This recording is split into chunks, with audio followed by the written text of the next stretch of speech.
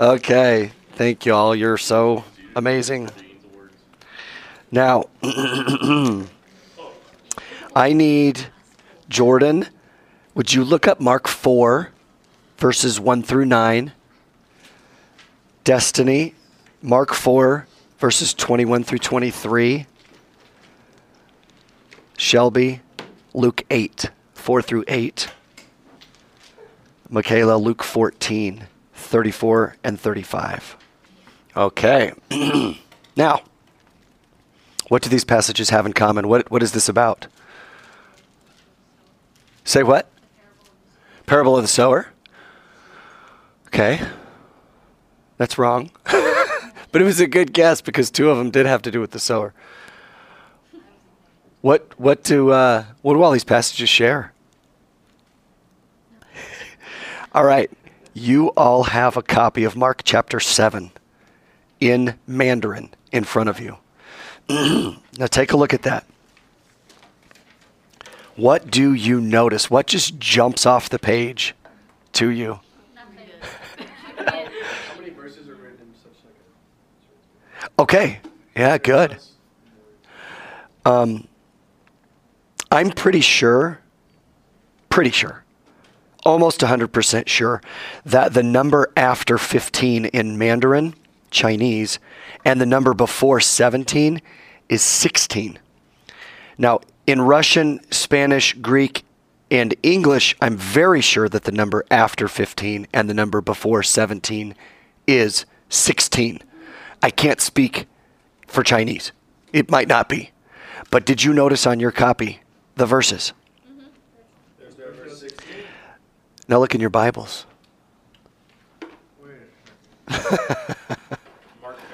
Mark chapter 7. Do you have verse 16? Is it footnote? Ah, there's no verse 16. Mine doesn't have a verse 16. 15, 17. Well, I mean, it's in square Oh, brackets, but it's not there. Yeah, mine's just not there. I have to go to the bottom of the page. Yeah, that's what mine says. Okay. It is no accident that verse 16 is missing. Not just in the English translations. All of them, well, not all of them, but many of them, verse 16 is missing. But it's also missing in the Spanish. It's missing in Russian. It's missing in Greek. It's missing in Mandarin Chinese. It's just not there. Now, could this be what some might call a conspiracy? Oh, it could be, actually. She's like, I don't know. Let's get into the text. We're going to unpack what's going on, and you guys get to decide if this is an international conspiracy, okay? There are those that believe that this was an early, very early attempt to change the meaning of Mark, the Gospel of Mark, from head to toe. It is precisely at chapter 7 where Jesus apparently overturns the authority of Torah.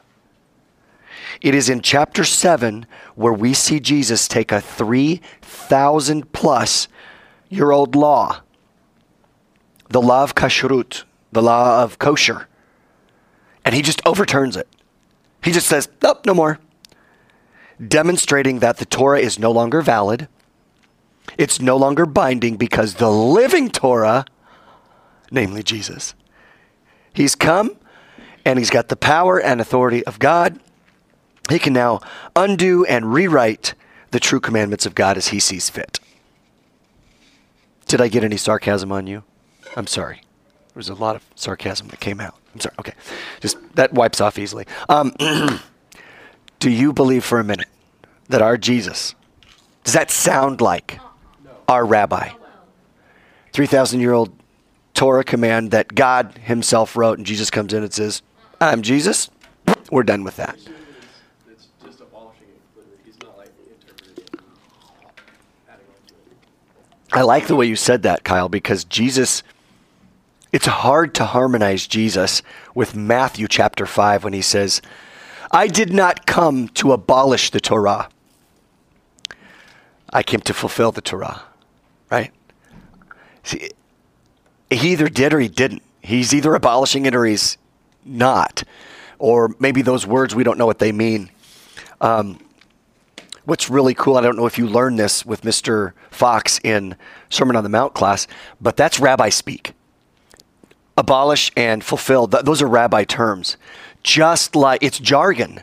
It's every field has its own vocabulary. The medical field uses a lot of Latin terms, right? They're going to talk about dorsal and superior and inferior instead of just saying top, bottom, back, front, anterior. I just say front. Well, that's medical, right? Mechanics. They don't talk about the doohickey and that thing over there and the spinny zing thing. They have names for those things. That's the alternator. That's the serpentine belt, whatever it is. Rabbis have their own jargon. And one of the rabbis speak words was abolish and fulfill. Now that didn't mean abolish as in slavery. That kind of abolish. When the rabbis used the term abolish, what they meant was, I did not come to misinterpret the Torah. That's how you abolish Torah. You can't abolish Torah, as in do away with it. It's God's word, and that would conflict with dozens of other scriptures where God says, my word is eternal. My word will never come back to me void. Jesus says, heaven and earth will pass away, but my words will never pass away. So it's just funny. We can't harmonize Jesus because it sounds like he's contradicting himself, but he's not. So what does to fulfill mean? If abolish means misinterpret, what do you think fulfill means? To interpret it correctly. So Jesus, the rabbi, comes on the scene and says, I'm not going to misinterpret the Torah. In fact, I'm going to be so careful with the Torah that not one jot, not one tittle, they call it, decorative stroke, will pass from the law until everything is fulfilled. Jesus says, that's how careful I'm going to be. I'm going to interpret it the way it's supposed to be interpreted. Now that's saying quite a lot, and he's got a big burden to carry if Jesus thinks, well, hey everybody, I'm going to interpret the Torah the right way, as if to say, and all those guys, no. And that's not what he means, but wow, what a declaration. I'm here to tell you what the Torah really means. Jesus has no intention of abolishing the Torah. So it's just interesting because I don't know anybody that would say, oh yeah, Jesus came to totally do away with the Torah. I suppose I do. There are people that believe that when Jesus died on the cross, he nailed the Torah to the cross. What's funny is those same people that believe the Torah no longer is valid in any way because Jesus came to completely abolish it, those same people have a really hard time answering the question, what will God use on Judgment Day to judge you and your life? Because remember, Torah is gone.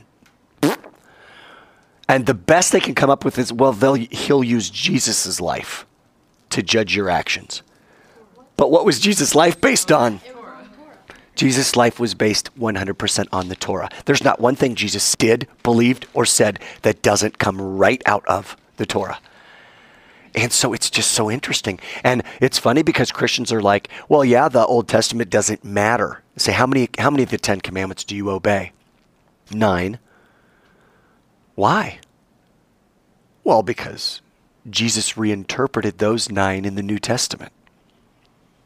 So that's what gives it their validity, that Jesus reinterpreted those 9 commandments. What about the Sabbath? We've already seen, does Jesus ever break the Sabbath? He keeps the Sabbath. What's funny is so do his disciples, so do the people that follow him that are on the outskirts. What about when he died, was in the tomb? What did the ladies, before they went and anointed his body and covered him with spices, what did they do on Sabbath? They rested according to the commandment that supposedly was already dead because Jesus already died. Does that make sense? It's like, this is so weird. We have such a hard time with Torah because we as Christians say, we're free from it. We don't have to obey it. Yet the entire sect of Christianity is based 3,000% on Torah. Everything you do and everything you believe is based on the Torah. So That's kind of a long introduction to say, wow. Jesus came to say, all right, I'm the guy. I'm going to just throw this stuff away? I don't think so. Okay, we're going to look closely. We're going to look carefully at the text today, and we're going to see if the true meaning of this text isn't exactly opposite what we've thought it was for the last, 2,000 years. Okay? We are going to see that indeed Jesus is not denying Jewish law, but in fact upholding it. Now let's read Mark chapter 7 and verse 14. And he called the people to him again and said to them, hear me, all of you, and understand. There is nothing outside a person that by going into him can defile him, but the things that come out of a person are what defile him. And when he had entered the house and left the people, his disciples asked him about the parable. And he said to them, then are you also without understanding? Do you see that whatever goes into a person from outside cannot defile him, since it enters not his heart, but his stomach, and is expelled? Thus, he declared all foods clean, in parentheses. And he said, what comes out of a person is what defiles him. For from within, out of the heart of a man come evil thoughts, sexual immorality, theft, murder, adultery, coveting, wickedness, deceit, sensuality, envy, slander, pride, foolishness. All these evil things come from within. They defile a person. Interesting. Did you catch all that? Okay. By the way, that little parentheses there, thus he declared all foods clean, that is the conspiracy that I am referring to. Now, I don't necessarily believe that this was a conspiracy, but I'm not ready to say it's not either. I'm sort of an agnostic on the conspiracy thing right now. I'm an agnostic. I don't know. Literally. I don't know. So, the story begins with some Pharisees and some scribes. Who are the scribes? Torah teachers from Jerusalem gathering around Jesus and his disciples. And they complain that his disciples are not washing their hands before eating. See, we didn't even read that because we started in what verse? 14. Let this be a lesson to us always. Never, ever, ever read a verse in the Bible. Never read even a few verses in the Bible. You're telling me not to read verses in the Bible? Don't read verses. Read chapters. Yes. So if you go back to chapter 7, listen to this. Now when the Pharisees gathered to him with some of the scribes who had come from Jerusalem, they saw that some of his disciples ate with hands that were defiled, that is, unwashed. Guys, please don't think that this means the disciples were eating with filthy hands and grimy fingernails and huge pieces of dirt and refuse and chunks of slime and gross stuff all over their hands. That's not what it means. It means they were not observing the ritual way of washing hands that the Jews from the south were accustomed to doing. Yes, that's right. So the Pharisees are complaining to Jesus and not his disciples. Because ultimately it's Jesus who's responsible for the actions of every single one of his disciples, right? His Talmidim. But Jesus gets angry and he starts to attack them. It's kind of like, whoa. He seems to go off on this tangent about mothers and fathers and honor and sacrifices. And our question should be, why? Why does he get so angry? And why does he attack the Pharisees? The usual explanation is that the Pharisees have this terrible commitment to the minute details of this ancient code we call the Torah. And these laws are merely external things, and Jesus is about focusing on the spiritual or the internal. The reason, I think, as history has explained to us so far, that Jesus gets so mad is they just won't give up Torah. It's like, it's done already. I'm here. I'm the new Torah. That's kind of the Christian thought, is Jesus just gets so upset with them because they just won't. You know, it's like the zombie argument. It just won't stay dead. It's like, I thought I already, nope, here it comes again. Oh boy, here we go again. You know? So, and look at verse 19. He says, since it enters the heart, not the heart, but the stomach, and is expelled. In this way, he declared how much food? All food clean. How much clearer could it be? It's like, geez, get over it, people. Listen to this, guys. If we keep reading, the Pharisees and all the Jews do not eat unless they wash their hands, holding to the tradition of the elders. And when they come from the marketplace, they don't eat unless they wash. And there are many other traditions that they observe, such as the washing of cups and pots and copper vessels and dining couches. And the Pharisees and the scribes asked him, why do your disciples not walk according to the tradition of the elders, but they eat with defiled hands? And he said, let me clear my throat here. Who do you think you are? Jesus just blasts him. He says, well, did Isaiah prophesy of you? And I can see him wagging his finger like that. You hypocrites. You know what a hypocrite is? In Greek, it's an actor. They wear masks, and they acted like something they were not. So I'm going to act like the king. I'm not a king. I'm just an actor. I'm a guy. I'm married, have 3 kids, but I'm now the king. So Jesus says, you actors, you've got these masks on, and you're trying to be something you're not. It's really cool. You hypocrites, as it is written, this people honors me with their lips, but their heart is far from me. In vain do they worship me, teaching as doctrines the commandments of men.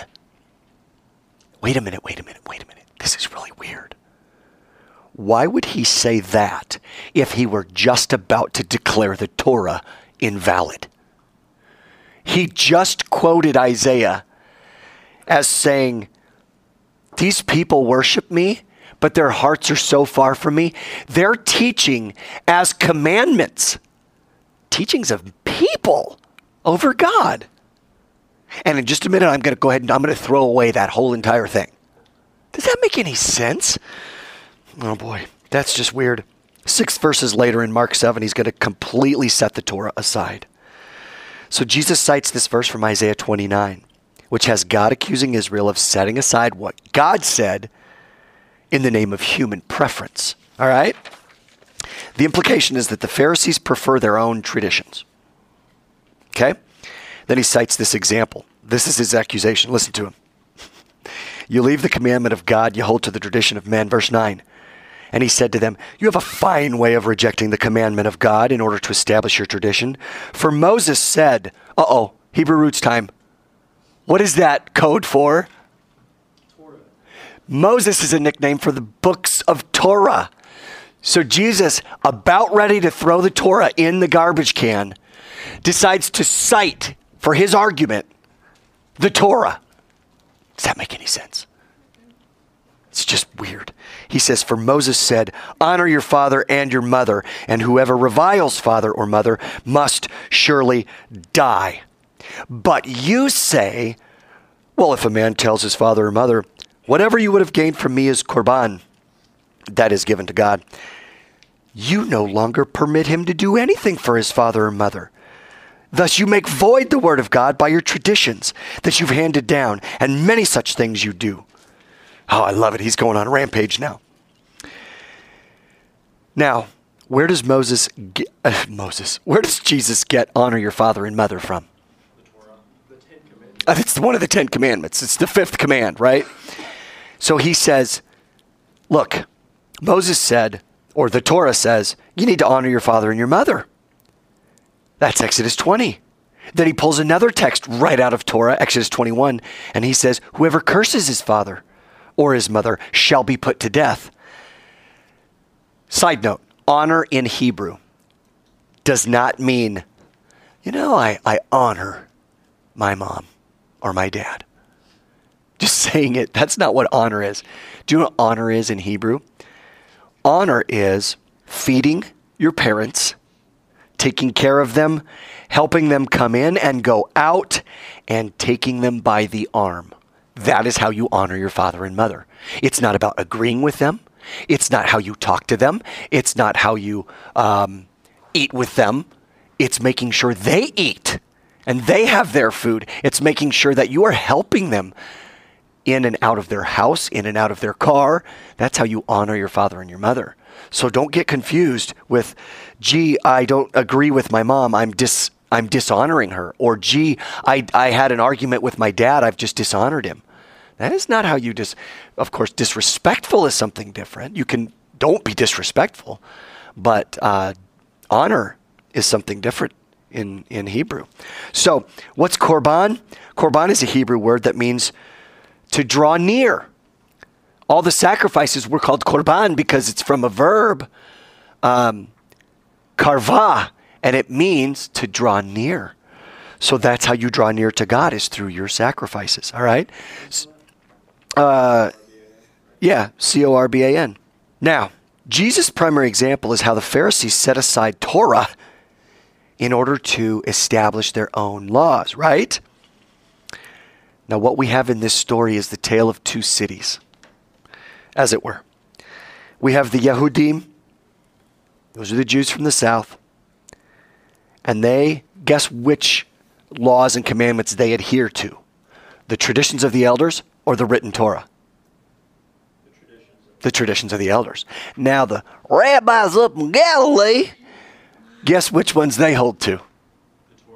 The Torah, the written code. And when the Jews from the south come up and they see Jesus' disciples, it's like, what are you doing? And Jesus says, what are you doing? Right? And then he calls the crowd to him. I love this. Here's where we get into our text and we get to start digging, and you guys get to do some awesome treasure hunting. He called the people to him again and he said, come here, hear me, all of you. There's nothing outside a person that by going into him can defile him, but it's the things that come out of a person. That's what defiles him. Sweet, huh? Okay, cool. Verse 17, because 16's gone. And when he had entered the house and left the people, his disciples asked him about the parable.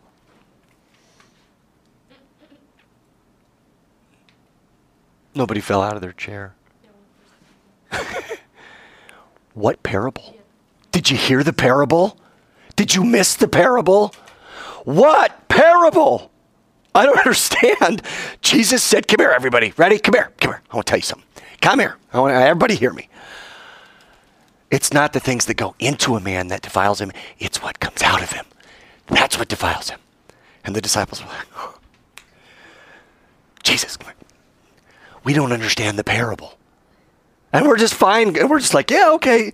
Verse 18. And he said to them, guys, there is no parable. What in that entire chapter is a parable? The Pharisees? You're not wrong. When you stick verse 16 back in there where it goes, what's verse 16 say?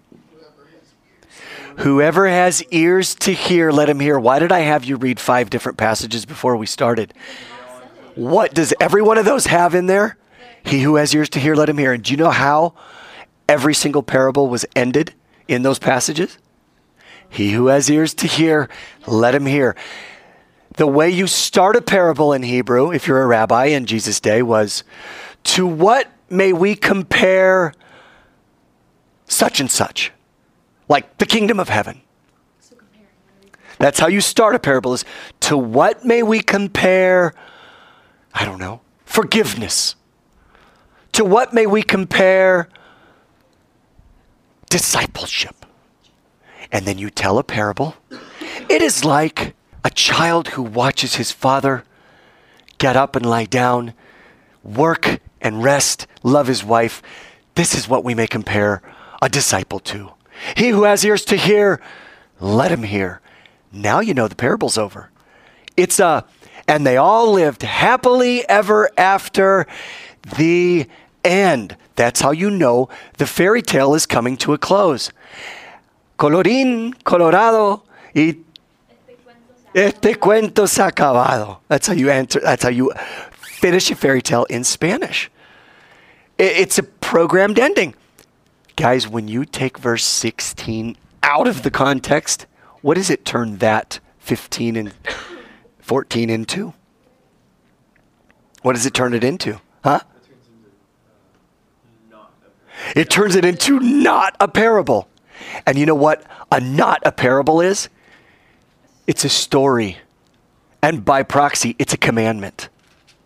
If it's not a parable, it's now history. It's now fact. If I say to you, a sower went out to sow his seed. Some fell on the good soil. Some fell on the rocky soil. Some fell on the hard ground. And man, it was awful. And that guy, he didn't reap anything that year, hardly. All right. Like you're like, what? Was that true? Well, yeah. Was there anything in that that indicated that it wasn't true? Well, no. But if I said, and they all lived happily ever after, the end, oh, that was a story. That was just fiction. Do you see what I'm saying? When you take 16 out of Mark chapter 7, it takes the parable that is, nothing that goes into a man can defile him, but only what comes out of him. Let's keep reading. That's what defiles him. He who has ears to hear, let him hear. That's a parable. It is a parable.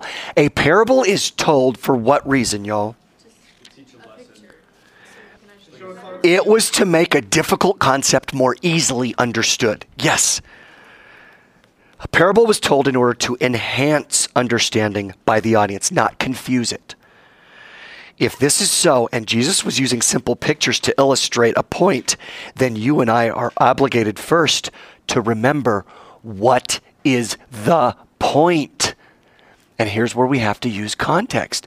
What are the Pharisees upset about? About how they're washing their hands? Yes.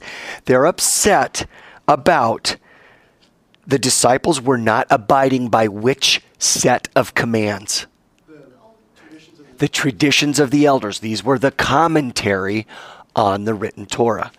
They were upset that the disciples of Jesus were not following the traditions of the elders.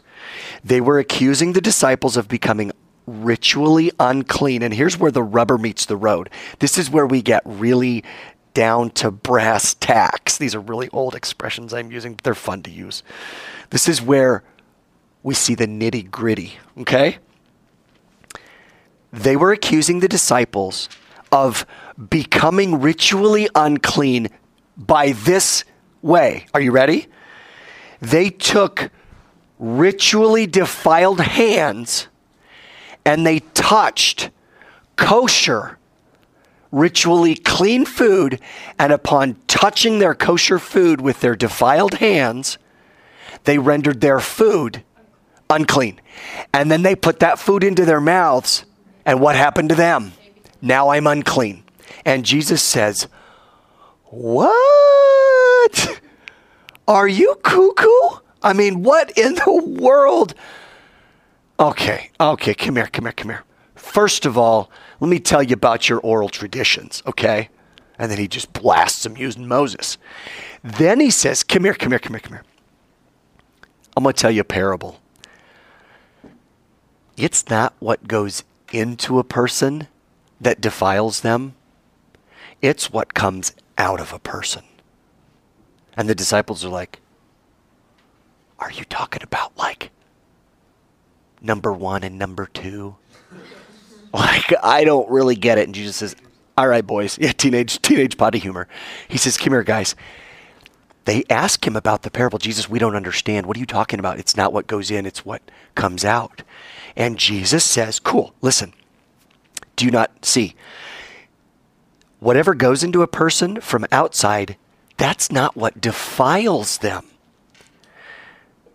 Since it enters not into his heart, but into his stomach. Guys, I'm talking about food. You were accused by the Pharisees of touching your food with dirty hands, so to speak, and that made you defiled. I'm telling you, it's not what goes into your stomach, it's what goes into your heart. That's what defiles you, because what comes out of your heart, by the way, how does something come out of your heart? Your words, your mouth, your hands, your feet. That's Jesus' point, is when you focus on evil thoughts, sexual immorality, theft, murder, adultery, coveting, wickedness, these things are what defile a person. It's not about the wrong kind of way, that I didn't follow that tradition that defiles you. Those guys are wrong. They're wrong. And I'm here to tell you why. Now, if you take 16 out of there, all of a sudden, Jesus is declaring all foods. And that's the kind of food that you think is food. Clean. Shrimp. Catfish. Mussels. Rabbit. Pig. Oysters. All these things are, God said those are unclean. It's not that they were dirty and filthy. Some of them are, but some of them aren't. Rabbits aren't dirty, filthy. They chew a cud, just like a cow, a rabbit does. Yeah. You know? But their hoof is wrong. Their foot is wrong. Camel, very clean in the sense that they're not eating trash. Camels are vegetarians, but they're unclean because they have a foot that's wrong. It's got the split in it. It's wrong. And it's just these weird things we don't understand as Jews. Let me ask you a question. If I said to you today, I brought my lunch for Apologetics Club. Yeah. You know, would you be grossed out? Yes. Why? Because that's trash. Because it's trash. Do humans eat trash? No.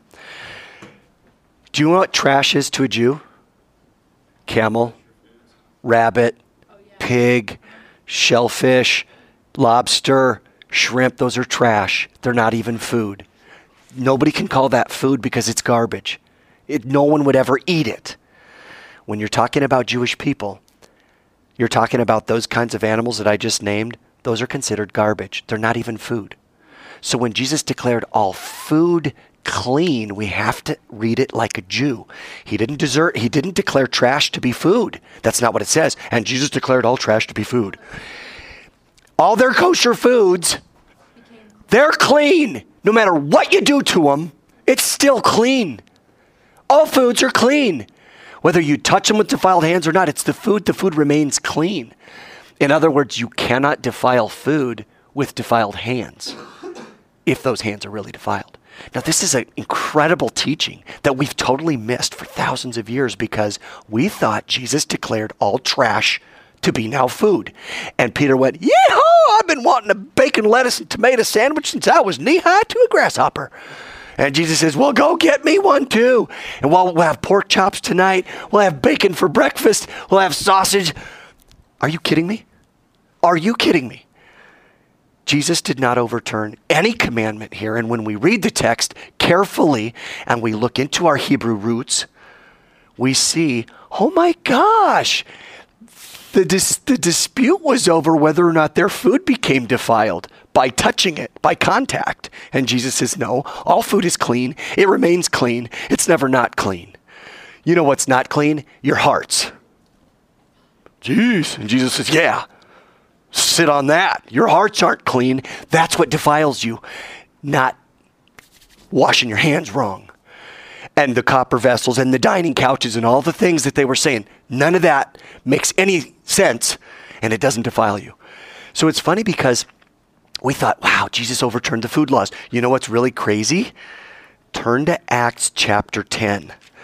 I love this story. There are two places, count them, 1, 2 places in the entire New Testament where Christians get that Jesus and God overturns the kosher food laws. You just looked at one of them, Mark chapter 7. You decide, is there a good case that Jesus declared everything in the world is now, you're able to eat it? Or is he talking about something that started in chapter 7 in the beginning? The other place is Acts chapter 10, Peter's vision.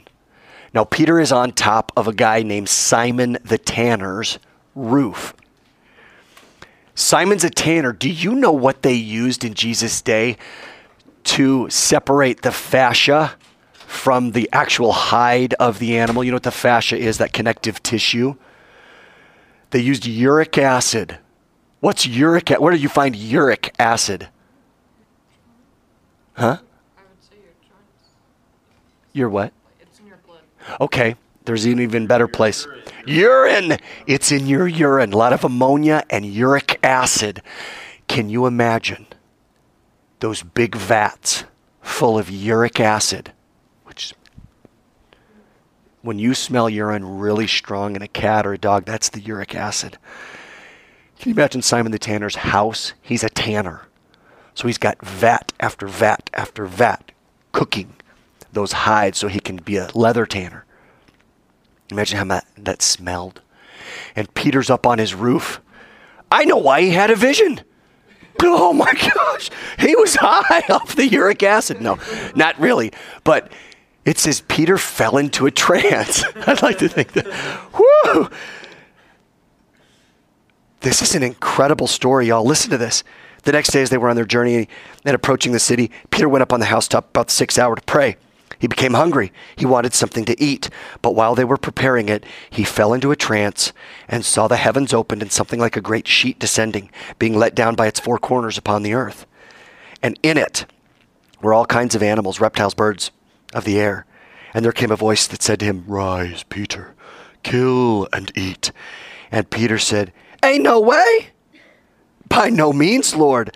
I've never eaten anything that is common or unclean." Brakes. Stop. Peter, you are a very bad disciple. Why? Because 15 years later, after your rabbi ascends into heaven, and he already declared all foods to be clean, you missed that teaching. That fundamental, monumental, incredible, life-changing, earth-shattering teaching that Jesus overturned all the kosher food laws. Peter somehow must have missed it. The most important disciple, the one that was the oldest and the one that always spoke first. Peter missed that teaching somehow. Does that seem very likely to you? Probably not. Is Peter going to miss a teaching that overturns 3,000 years of Torah? No. What? He kind of denied Jesus. He does deny him. He does deny him. But did he miss the teaching? Come on, guys. You got to really be reaching if you think Peter missed a teaching that was that massive and that important. He didn't miss a teaching. In Acts chapter 10, Peter still says, "I've never eaten anything common or unclean." Why didn't God say, "Wait a minute, my son already did that in Mark chapter 7. Why did you miss that? You were right there." I know, I had my AirPods in. I must have tuned out. What? No. You read the rest of the story. It happens 3 more times. "Rise, Peter, kill and eat." And Peter says, no, I'm not going to do it. I've never done it. I've never done it my whole life. I'm not going to do it now. Do you know that Christians take this story, rip it out of context, and say, see, God said, "Rise, kill and eat." There are no unclean animals anymore. Pig, lobster, shrimp, it's all good. How do you know? Peter's vision. If you think I'm crazy, try it out. Test people out. Ask your pastor, ask your preacher, ask your youth minister. Hey, where do we get that that we can just eat whatever we want? Like, where is that in the New Testament? Mark 7, Acts 10. It's clear as a bell. Right there, Peter's sheet. See, God said, "Rise, kill, and eat." What's funny is Peter, the Jew, the experienced Jew, the 30-year-old Jew at this time, 35 years old. Peter doesn't even understand the meaning of the vision. But you, a modern, Western Christian, 16, 17, 18-year-old, oh yeah, I got that. Yeah, it's over. It's like, what? If you keep reading, do you know what Peter does? Verse 17.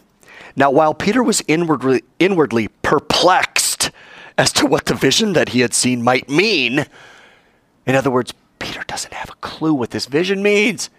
Guess who knocks on his door? Cornelius, the Gentile, and says, "You got to come to my house," or his messengers, "because God sent us to come get you."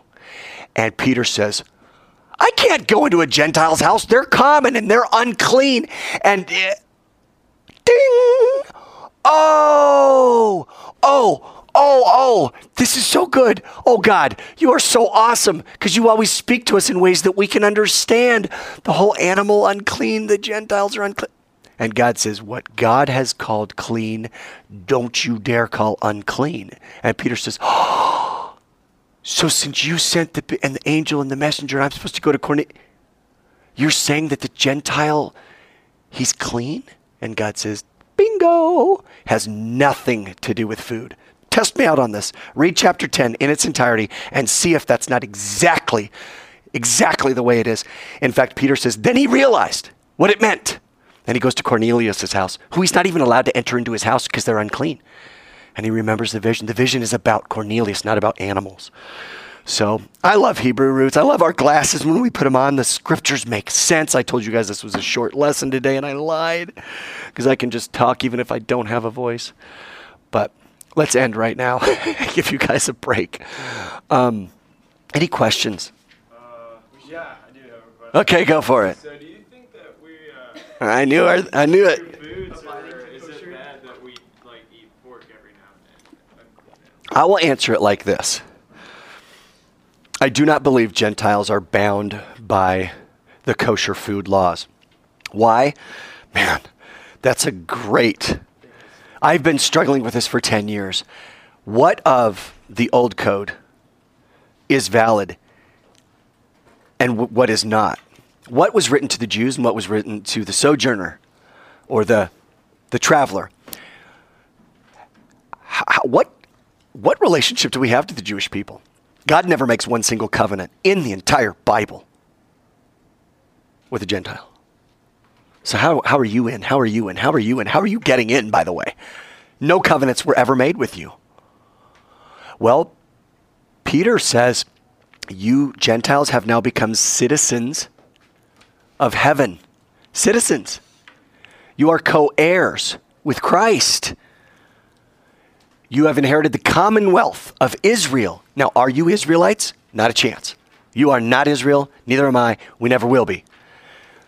But every single thing in the entire Bible has been pointing to that God has two peoples that he loves and he's going to save. The first is his chosen people, the Jews, the Israelites. The second is the Goyim, the rest of the world, the nations. And Israel's job was to be a light unto the nations, us. Now, were they? Yes. Did we come to know Christ through them? Yes. Thank God they did their job. But we are not Jews. I don't believe in replacement theology either, that we're now God's chosen people. No, we're not. But here's the deal. If I'm a citizen of the United States and I enjoy the commonwealth and all the rights and privileges of being a citizen of the United States, am I a native-born citizen? Am I a Native American? No, I don't turn into a Native American all of a sudden when I get citizenship. If I become a citizen of Germany, do I become a German? No, I'm a citizen. I'm still a gringo. I'm still an American. I'm just, that's okay. I'm a German citizen. I don't begin to look German. I don't all of a sudden speak perfect German. So what does it mean in heaven's citizenship? I think I still look like me. I act like me. I talk like me. I eat like me. I think Paul knew that. But there are certain things that I need to do now that are different. Namely, my morality, the way I live. So, do we have to follow kosher? I think that was for the Jews. I think it still is. We don't. Now, is there benefit in not eating bottom feeders like shrimp and lobster whose existence is to clean up the trash on the bottom of the ocean floor? So they're the ocean's vacuum cleaner, and we say, ooh, yummy. Give me some of that flesh. Now, I love shrimp and lobster. I know. It's so good. How about pigs? Pigs don't have sweat glands. Pigs do not sweat. Sweat gets rid of toxins. Pigs don't sweat. They have no sweat glands. They waller in the mud to cool themselves down. So all of that toxin and salt and all that juice, it stays in. You can feed one pig in a cage and put 2 below him, 3 below him, and 4 below him. 10 pigs. Feed the top one and all 10 survive. What? You feed the top one, it does its thing, and the other pigs eat that, and they do their thing, and the other pigs eat that. It's true. Okay, that's gross. It is true. And that's what you want to have on your hamburger. We learned about that. Will you be healthier if you follow God's diet? I think you will. Fruits and vegetables are God food. Everything processed is man's food. And guess why people have cancer in unprecedented numbers today? Everything we eat is processed foods. It's man food. So, yeah. Other comments, questions? Like so-called processed kosher food. Yeah, I believe. Yeah. And I'm proud of it. They have that stuff at National Grocers. Yeah. We'd all be a lot healthier if we ate fruits and vegetables. Yummy. Like And just meat once a week, fish, turkey, chicken, beef. It'd be fine.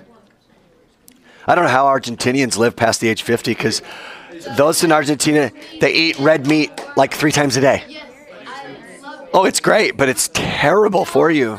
It's so It just tastes good. It's bad for the